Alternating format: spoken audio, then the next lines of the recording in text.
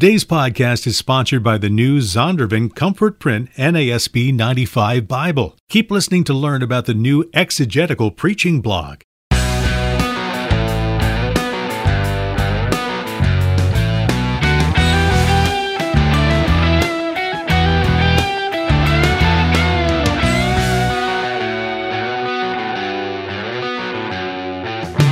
Welcome to Mortification of Spin, a casual conversation about things that count, with Carl Trueman, Todd Pruitt, and Aimee Byrd.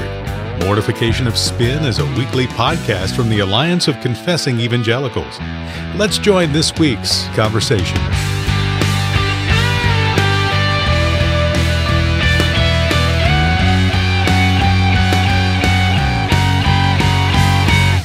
You are listening to Mortification of Spin, your one-stop destination for excellent conversation about things that count. And I'm Todd Pruitt.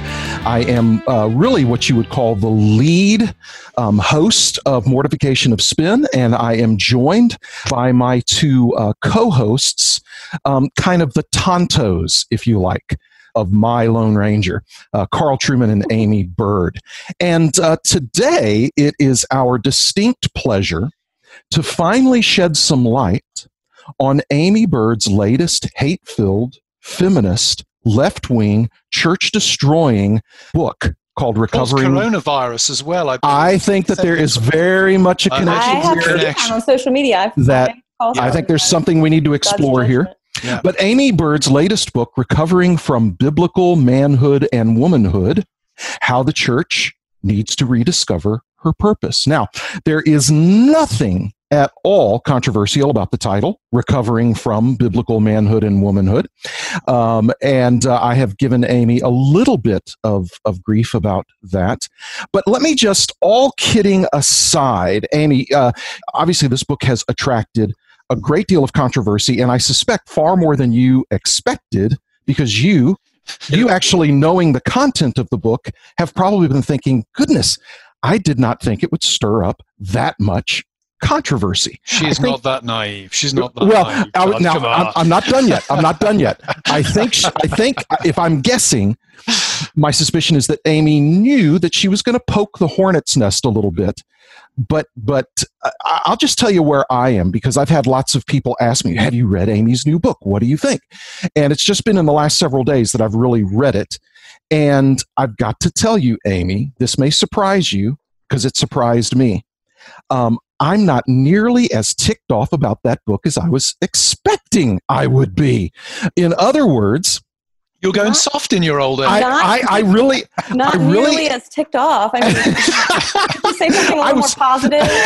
Yes, I'm getting there. I'm still having a little bit of fun with you, though. No, in all honesty, I was expecting to read it and come away with a fairly substantial list of principal areas of disagreement, and I was surprised that I didn't. And maybe I shouldn't have been surprised, because I've known you for like 7.5 years or something like that. I know. Don't you even know me? And so I actually felt a little bad after reading it, that I thought, well, goodness, I should have known this. Now, there's some areas of disagreement, but primarily really in areas of application, not in areas of principle. And that kind of I expect that. me. I encourage that. I mean, right. I think that's good. Right. So what I think we want to do in this episode is just kind of walk through some of your central points, kind of your main thesis, and then some of the central points you make. Ask some questions, maybe kick around a few areas of application where we may disagree on. But also, I do want to, because I happen to know, being a highly regarded member of the social media community, I happen to know that there are some folks out there, and I don't want to make light of this, there are some folks out there that are taking some really, really cheap shots at you, and that's actually a gentle way to put it. There's some people that are saying some really, really awful things about you, and what I've found in reading the book is there's some people that are saying things that just simply aren't true. Just not, they're not true about the book, not true about you. And I think what's well, anyway, I won't go into that. So I will just say, as a small c complementarian, I'm not a complementarian in the sense of having to worry about whether or not I received directions to the closest Wawa from a woman. I'm a small C complementarian, and unless you're a hardcore patriarchalist, you're going to find yourself agreeing far more with this book than you disagree with. And I was glad to see that. I find it to be thoroughly anchored to the scriptures. And again, not disagreeing on principle, but a couple of areas of application. But for the most part, not even that, but thoroughly anchored to the scriptures, which shouldn't surprise if you all have been following Aimee's stuff for a long time. And I also want to say this just from the introduction, and I really am going to turn this over to Carl in just a second. In just a second, but you're very clear in the introduction. The church needed to equip her people to critically engage with the sexual revolution and its message of promiscuity, abortion, and gender fluidity. God made man and woman. He instituted marriage to be a unity between one man and one woman. Sex is the fruit of this unifying bond, and life is a gift from God. Men and women are not androgynous. Gender is not fluid, and when God created Eve, Adam had to sacrifice for her. Although God can create from nothing, he put Adam to sleep, used one of his ribs in creating Eve. Adam saw that unlike all the other creatures God made, she was suitable for him. Now, I don't know anyone who believes the Bible who would have any problem with those kind of underlying theses that you're laying out there. And it's out of part of that foundation that the rest of the book flows. And so that kind of helps set the stage to kind of show if there are areas of disagreement, they're going to more lie in the area of application than principle. So I've been droning on too long. Carl, we're used to that, man. I know. We don't mind. Carl, given the fact that you are a gender-denying feminist, and a cultural Marxist, and cultural Marxist, would you like to begin the interrogation? I think one of the things I'd like to address something that there are a number of specific things about the book I'd like to pick up later, Aimee, to give you a chance to speak to. But one of the things that following, I'm not online like you guys are, so I'm aware to some extent of the nastiness that's being hurled Aimee's way on these things. But I'm generally too inept at handling the internet to be able to find that stuff with any great degree of efficiency. But it does interest me, the cultural storm that surrounds the book.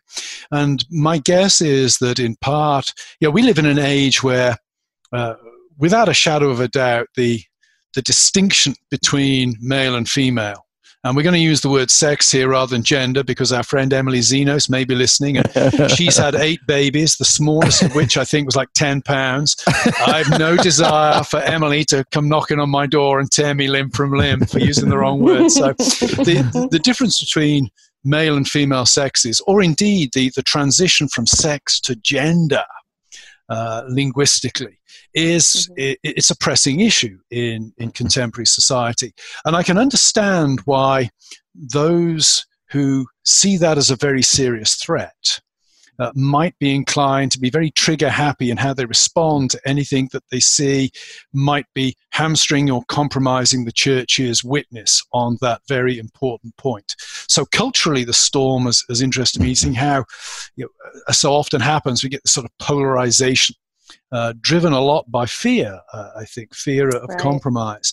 If I were to say to you, Aimee, okay, you're clearly opposed to the way that biblical manhood and womanhood has been conceptualized and argued for typically over the last 20, 30 years. And I have a lot of sympathy, I have to say, with the critiques of that, particularly as it tracks back to, let's be honest, unchristian views of God in terms of subordinationist views of the Trinity. They're just not Christian at the end of the day. I have great sympathy with your critique of biblical manhood and womanhood on that level.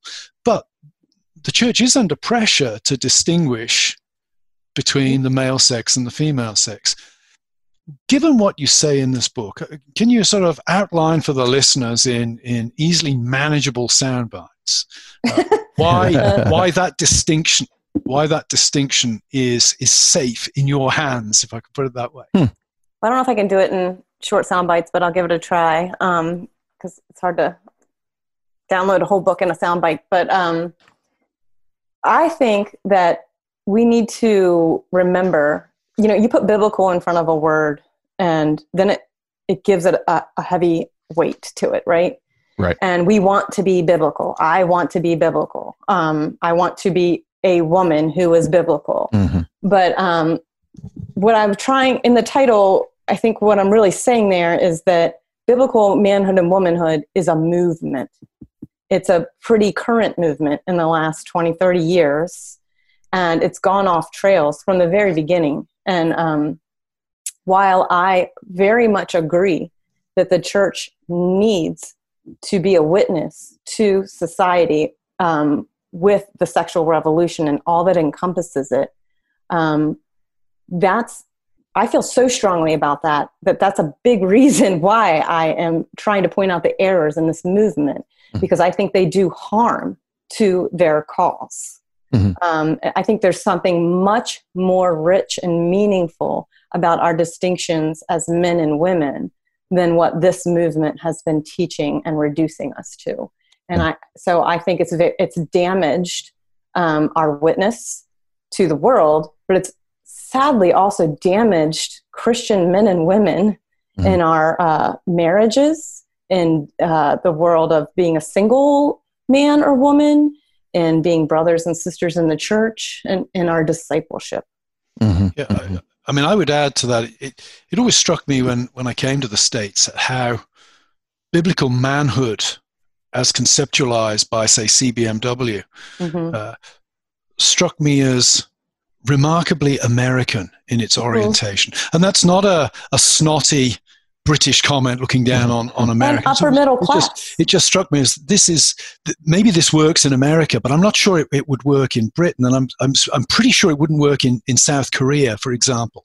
And yet, certainly in Britain in those days, with the exception of Boy George, as I'm sure, there was pretty clear distinction in the 70s and 80s in my world between boys and girls, men and women. I went to an all-boys school. Yeah. Pretty clear distinctions when you visit South Korea. There's very, very different roles for men and women in South Korean culture. And yet they don't track with the typical kind of model that's being put forward by CBMW. Do you have anything to say about that? Yeah, I mean, I would add that it's also a very upper middle class model. And, you talk to people, working moms who have to work, Yeah.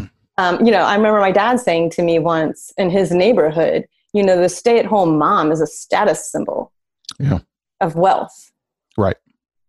So it's just, there's more meaningfulness behind it than that. I think that, women too are called vocationally to serve their community and their neighbor. And, those can be in both paid and volunteered ways. But I do think that there's an American flavor to it, but there's also very much a class flavor to it. It's interesting, and you make this point in the book, and even as it's been brought up here, you express sympathy for the cultural drivers that birthed CBMW. You express full sympathy with all of those concerns. And I agree with you completely on this point. Instead of the response being the birth of a movement and a whole parachurch ministry, the response should have been from the church to just simply help beef up its discipling and preaching ministries to help show how the aberrations of gender fluidity and abortion and homosexuality and those kinds of things. But once a movement is birthed with a publishing arm and all of those, and conferences and all of those kinds of things, suddenly now there has to be a reason for that movement to continue to subsist and staff and that kind of thing. And so what ended up happening was, instead of targeting a specific problem through the church, like we have to do all the time, it ended up creating this large thing that in some ways, not in all ways, but in some ways, kind of apes the problems that they're seeking to address. Now, they have different answers, but they end up oftentimes doing, which is elevating a particular thing like gender to an all-encompassing lens through which you see everything. Yeah. And so just as the left-wing kind of feminist movement lifts that up to make it a lens through which everything is viewed, I fear that on the other side of things, the same thing has happened. And you talk about this in the book. Talking about that, like just that, we would balk at a radical feminist, biblical feminist saying that the Bible is this patriarchal construction put together by the most powerful men. Right. You have that in your book. Yep. Yeah. But then we send the exact same message with the way that we market our Christian resources, including study Bibles, to men and women. Right. Yeah. And the Bible is so male authored and so male centered that women need their own version to be able to understand and relate to it. Well, that segues into one of the questions, or a more sort of constructive question. To me, the takeaway phrase was, this is kind of a compliment for me, but it doesn't sound like it. It verges. Backhanded compliment? It verges on gibberish. Gynocentric interruption. I know what you mean by it, but it's kind of, great. Man. It's Balcom. Blame Richard Balcom. It's his term. Yeah, it's an incredibly pretentious term. But anyway. It's fabulous. Setting that aside, okay. I mean, it comes from so much fun with that. It comes from a Brit. It comes from a Brit, so of course it's pretentious. Yeah, I mean, hello. I think he's a Cambridge grad as well. So, okay, give us a birdocentric interruption. Explain to the listeners. I'm a bit of a birdocentric interruption right now. It sounds like Carl. Sounds like a medical condition that men would be terrified to have described to them. So what is a gynocentric interruption? So Balcom explains how the woman's voice kind of operates in Scripture. It is male-centered in its voice, androcentric, and yet, amazingly so, in such a patriarchal culture, especially since women were not educated, in the same way, we've got the woman's voice functioning in Scripture, and it often interrupts the male voice. And what it does is it kind of tells the story behind the story. So he uses the book of Ruth as a key model for that, to where this narrative is told from the feminine perspective of, Ruth and Naomi. And you get to kind of see what's happening from their point of view, from a woman's point of view, from a widow's point of view, from a Moabite's point of view, from poverty. And then the story of God's Hesed love is being told throughout that book. But then at the end, you have this patrilineal genealogy. And it's so abrupt of a change of gears. It's almost like it was cut and pasted there. And what you have at the end in the patrilineal genealogy is the same exact story, but told androcentrically, really. So he said that that's done on purpose to kind of show what you'd be missing if you didn't have the feminine perspective there. So I kind of showed throughout a couple examples in Scripture of how that happens. I've always found just the last few verses of Ruth basically quite adequate for my understanding of what's it's interesting. A few years ago, I preached through Ruth, and I loved it. And one of the things that was so helpful, one of the things that is so helpful about the book of Ruth is that it gives you, it sets up the tension for the need for divine intervention in a heightened way, precisely because women at that time who were widows and poor were particularly vulnerable. And so this female perspective actually heightens the tension, heightens the drama, which, again, it never occurred to me as I was reading it, as I was preparing sermons and I was preaching it, it never occurred to me that because this is coming through the perspective of these two different women primarily, that it has less to do with me as a man. It just never occurred to me.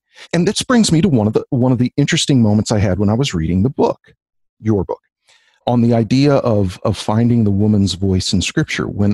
So months ago, I had read where you had used that phrase, well, people went crazy. They thought I was like the biggest feminist agenda. Critical theory, that kind of thing. And so when I got to that chapter in the book, I was kind of girding up my loins going, okay, this is going to be... Here we go, Amy. Right, exactly. and I will tell you, as a guy who was ready to see okay, is this going to be kind of critical theory? Actually, what I read was the same kind of thing I heard growing up in conservative pulpits, which is, oh, here's the story of a woman in this point of scripture, and here's what's unique about that, and here's what's valuable about that. And so I was actually kind of surprised at how uncontroversial it was. Well, I was hoping that it would be truly complementary, and the woman's voice functions to make visible the invisible in some ways, and we need both. Right. But it really isn't about the woman or Boaz. Right. It's about God's love, and that's what it all points to. Yeah. It was just an interesting moment because, like I said, I didn't read anything there that was different from anything I heard, growing up in, from conservative pulpits. That's awesome to hear. Well, yeah, and this is a whole nother podcast discussion, but how certain things are said and then how they grow out there. Maybe we should do another podcast on that. But I do want to say that, that this whole dynamism there between the male and the female voice, I just think that that's like a very important element to, it's interesting that when I talk about a female voice, then all of a sudden I'm supposed to be a feminist. Right. Then, you know what I mean? Like, when I'm just like James Montgomery Boyce, like James Montgomery Boyce was. Crazy, right? I mean, I'm just looking at God's word, and I mean, when you're a woman and you read that, though, that's exciting because it means that, you see that Ruth here and Naomi were tradents to the faith. They were actively traditioning. They were handing down their story. Right. And, the book of Ruth was probably written by a man, but he heard it handed down from these women. He had their perspective, their point of view. And that's really the point I wanted to make with that, is that every disciple has a responsibility and a great honor to hand down the tradition of the faith as disciples. If we were to look at that in terms of contemporary church, we're all committed to male-only ordination on this program. We're all committed to the pulpit ministry on a Sunday being the preserve of a male. What is a gynocentric? Oh, it's almost painful for me to use the term. What is a gyno? It's kind of it's a GI problem. What is a? I was in the hospital for that one time. Yeah. What does a gynecological intervention look like on a Sunday? What does a gynocentric interruption look like on a Sunday? That's the question I'm trying to ask in the book. And I do think we're going to arrive at different applications to that, especially even within different denominations. And when I was going through revisions of the book, my editor, I wanted it to be more widely read than just even the Reformed Church. And even though it has a Reformed flavor to it, and I'm writing within the bounds of my confessions in the OPC, but, there was some parts in it, especially in the middle, where she was like, your Presbyterian's showing just a little too much here, and even the applicatory parts, I wanted to make sure to speak beyond the OPC. Right. And why would you ever want to do that? So it's the applications are going to look different. Like, for example, in the OPC, we only have ordained men leading worship. Right. In reading scripture and things like that. Now, in an Anglican church, they have lay people reading scripture. So, there's different questions to ask according to the different ecclesiological differences within denominations. So, and I think that's great. And I do think that there's room for discussion even within our own denominations of how that goes. I mean, when you walk into a church, do you notice a big difference to where it is such a male culture that you don't see female contribution in any like intellectual, creative, theological stimulation kind of ways? Are they only like serving in the nursery and the potluck and with the children? I think those are important questions to ask. Now, I do think that the biggest parts that we have to look to in Scripture for that, Paul speaks most directly about it in 1 Corinthians. And you see reciprocity there. You see both men and women involved, even in worship, corporate worship. And then, I think there's such a picture of the fruit of the ministry in Romans 16. Mm-hmm. And the way it's just so beautiful. I used to think that was such a boring section of scripture, just ending with a bunch of greetings. Right. But it's just really come alive to me. That is a living picture of the church and service, the body of Christ, and it's men and women shouldering side by side. And I've preached that text in precisely those terms, is that it not just there, but in several of the greetings and closures of Paul's epistles. Right. I mean, it's all over the place. Right. You have a picture of a church where men and women, though there may be a couple of roles that are men preaching, that kind of thing, but what you have is women who are highly integrated in the life and the ministry of the church. And what we hear from some of our folks in the patriarchist camp, and I've had enough dealings with these folks now to know that what you're suggesting, Aimee, is not a caricature in terms of just shoving the women in the small corner. That is not a caricature of the position of some of these folks. And so that corrective does need to be offered. That's not shadow boxing. They really caricature themselves. I mean, they actually make jokes about what sandwiches they're eating that their wives make for them, and talk about barefoot and pregnant stuff. I mean, it's shameful. It's shameful. It shouldn't be in our denominations. I agree. Yeah, I agree. It's worth mentioning that we did see Matt delivering a cup of coffee to Aimee on the screen a little while ago. That's true service. I'm beginning to think that maybe there's a little bit more to this. Aimee is rather feminist. Matt is under the thumb than we've been told. Now it's one of the things I've got your book open to just in your processing of the whole categories of biblical manhood and womanhood. Again, an area where I agree with you, and we talked about this going back to the whole Trinity debate in the summer of 2016. You have a comment on page 105. My aim in life is not to be constantly looking for male leadership, and I agree with that. I don't think my wife has been called to be on the lookout each day for how she can honor the headship of every male she encounters in her life. That's anathema to me, and quite honestly, it's offensive to me to even consider thinking of my wife in those terms.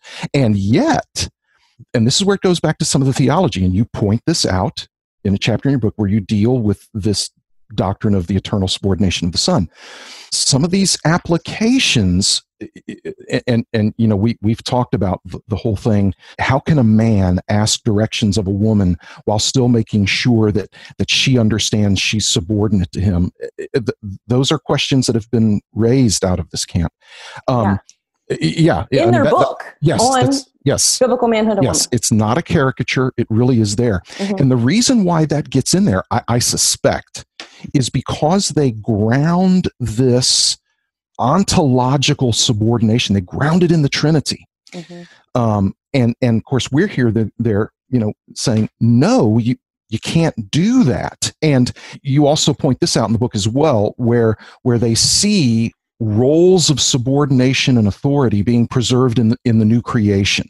Yes. And what they do is they say, well, since Adam seems to have had this task of primary leadership, and that was before the fall, then it's creational. But my retort to that is, if something is creational, if something was happening before the fall in creation, that does not mean that it is eternal. In the new heavens and the new earth, there are certain things that were fit for this temporary life, even before the fall, that aren't necessarily preserved in the new creation. But again, if you have the presupposition that this is even present in the Trinity, then you have to make it normative and definitive for your whole life. Therefore, you as a woman must always be in a constant state of anxiety as to how you are going to properly honor my headship. And I just can't find that in the Bible. Well, it's an oddly, if I can turn the knife at this point, it's an oddly culturally Marxist approach to reality, where everything is reduced to power relations. Yes. I mean, that's... you're right. And that's the danger, of course, when you allow when you basically define yourself in opposition to another which error you reject, yeah. you end up using the same terms of debate. And it's very interesting to me in seeing this, feminist versus patriarchist kind of dialectic that's going on, that essentially it's a debate about power. And everything is being reduced to power relations, which is woefully simplistic understanding of human existence. And actually, as I say, arguably a sort of a Marxist/Nietzschean kind of approach to reality. So very, very interesting as a philosophical phenomenon. And it takes away from the true story our bodies are telling, and even the order of creation. Our focus and our aim is the same. It's eternal communion with the triune God. But we pursue that as male and as female. So our masculinity and femininity is going to come out as a fragrance in that. And I think that looking at it this proper way, then that adds to the story of Christ's spousal love for his bride, the church. What story are our bodies telling as male and female? Why was Eve created second? And all of these questions are good questions. She wasn't created second because to show she's subordinate to the man, but she's created second, I argue, as an eschatological marker. She is showing in her very body, her very creation order, what we are all to become, the bride of Christ. And so male represents the lover and female represents the beloved. And there's this, and Pope John Paul II talks about this in his wonderful paper on the dignity of women, just how this order of love is really what highlights the dignity of woman. Interesting. Yeah. The well-known liberal Pope John Paul II. Yeah, exactly. Yes. Yeah. You make this comment in your chapter on biblical manhood and womanhood. I am not denying the order needed in both my personal household and the household of God, but I do not reduce the rights and obligations in a household to mere authority and submission roles. Well, I agree with that.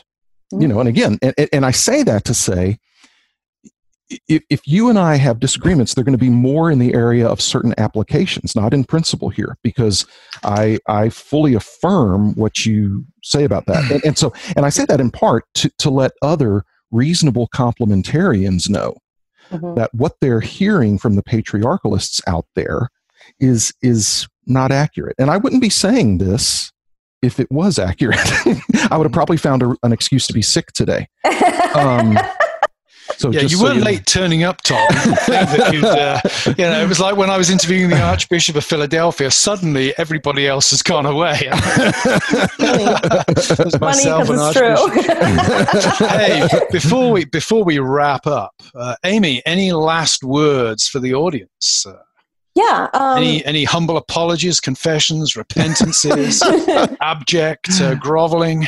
I do think that a humble confidence is called for here. As the author of this book, I do expect for it to be engaged and for there to be differences in some things there. I want to offer generosity in that way, and I hope that that's reciprocated to me.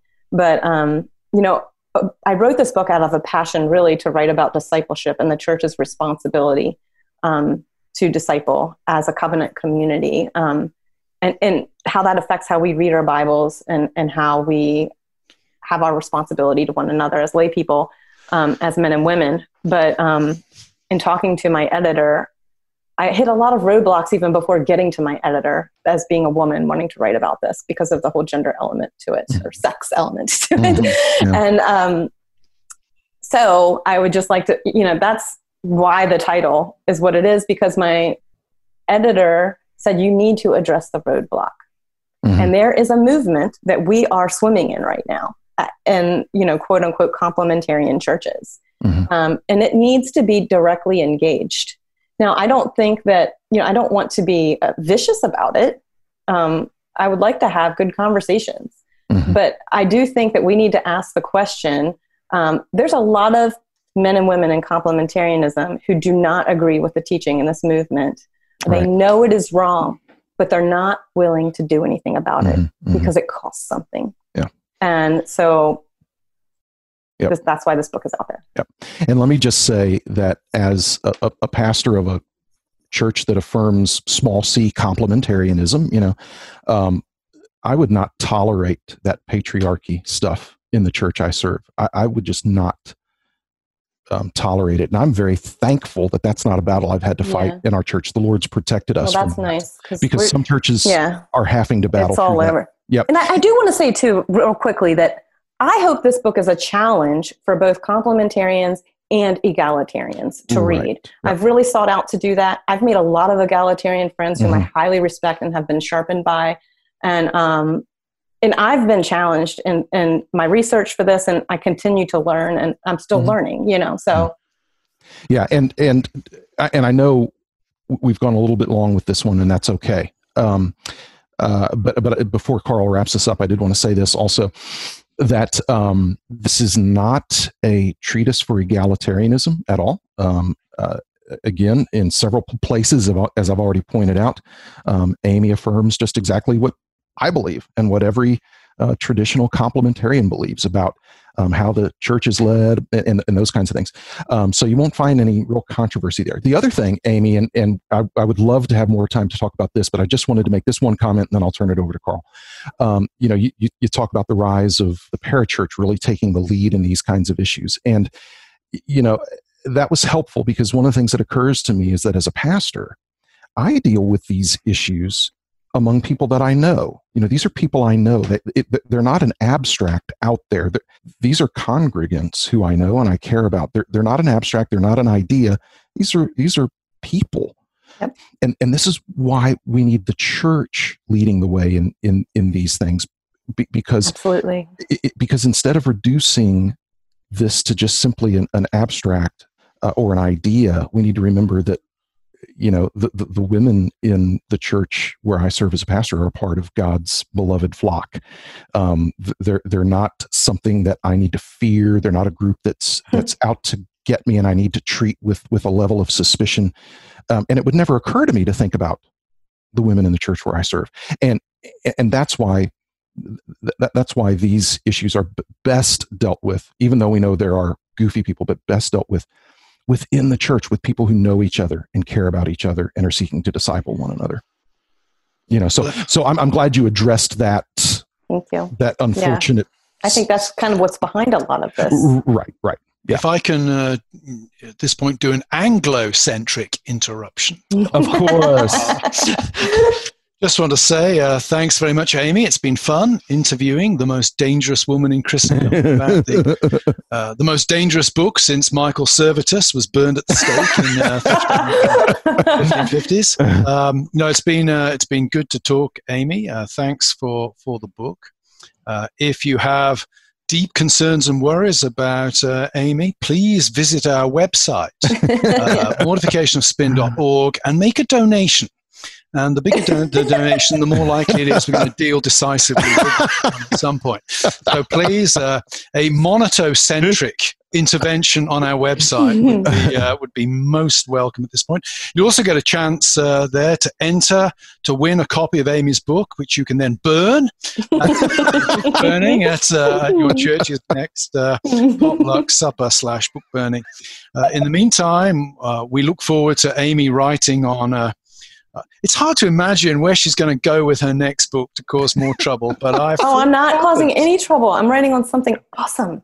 This is not the last gynocentric interruption the church will experience at the hands of this woman. So we look forward to the next controversial tome.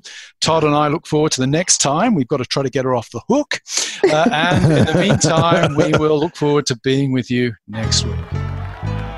Sometimes it's hard to be a woman, giving all your love to just one man. And if you love him, oh, be proud of him, 'cause after all, he's just a man. Stand by your man and tell the world you love him.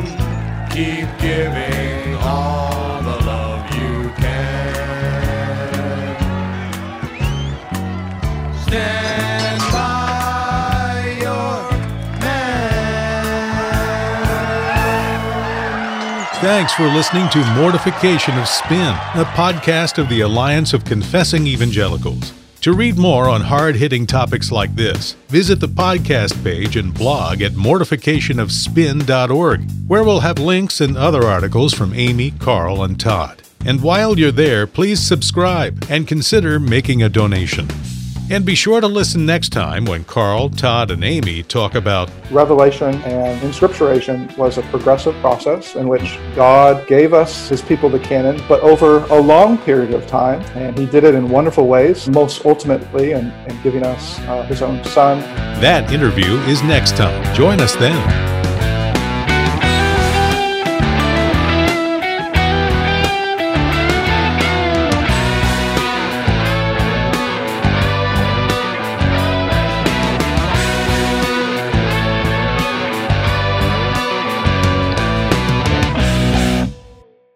How are we going to get Aimee off the hook anyway here, Todd? That's a great we question. could use this to destroy her or to bring her back from the dead. What should we do? Aimee, these are the 27 serious concerns I have about your book relative to basic Christian orthodoxy. Aimee, you will be relieved to know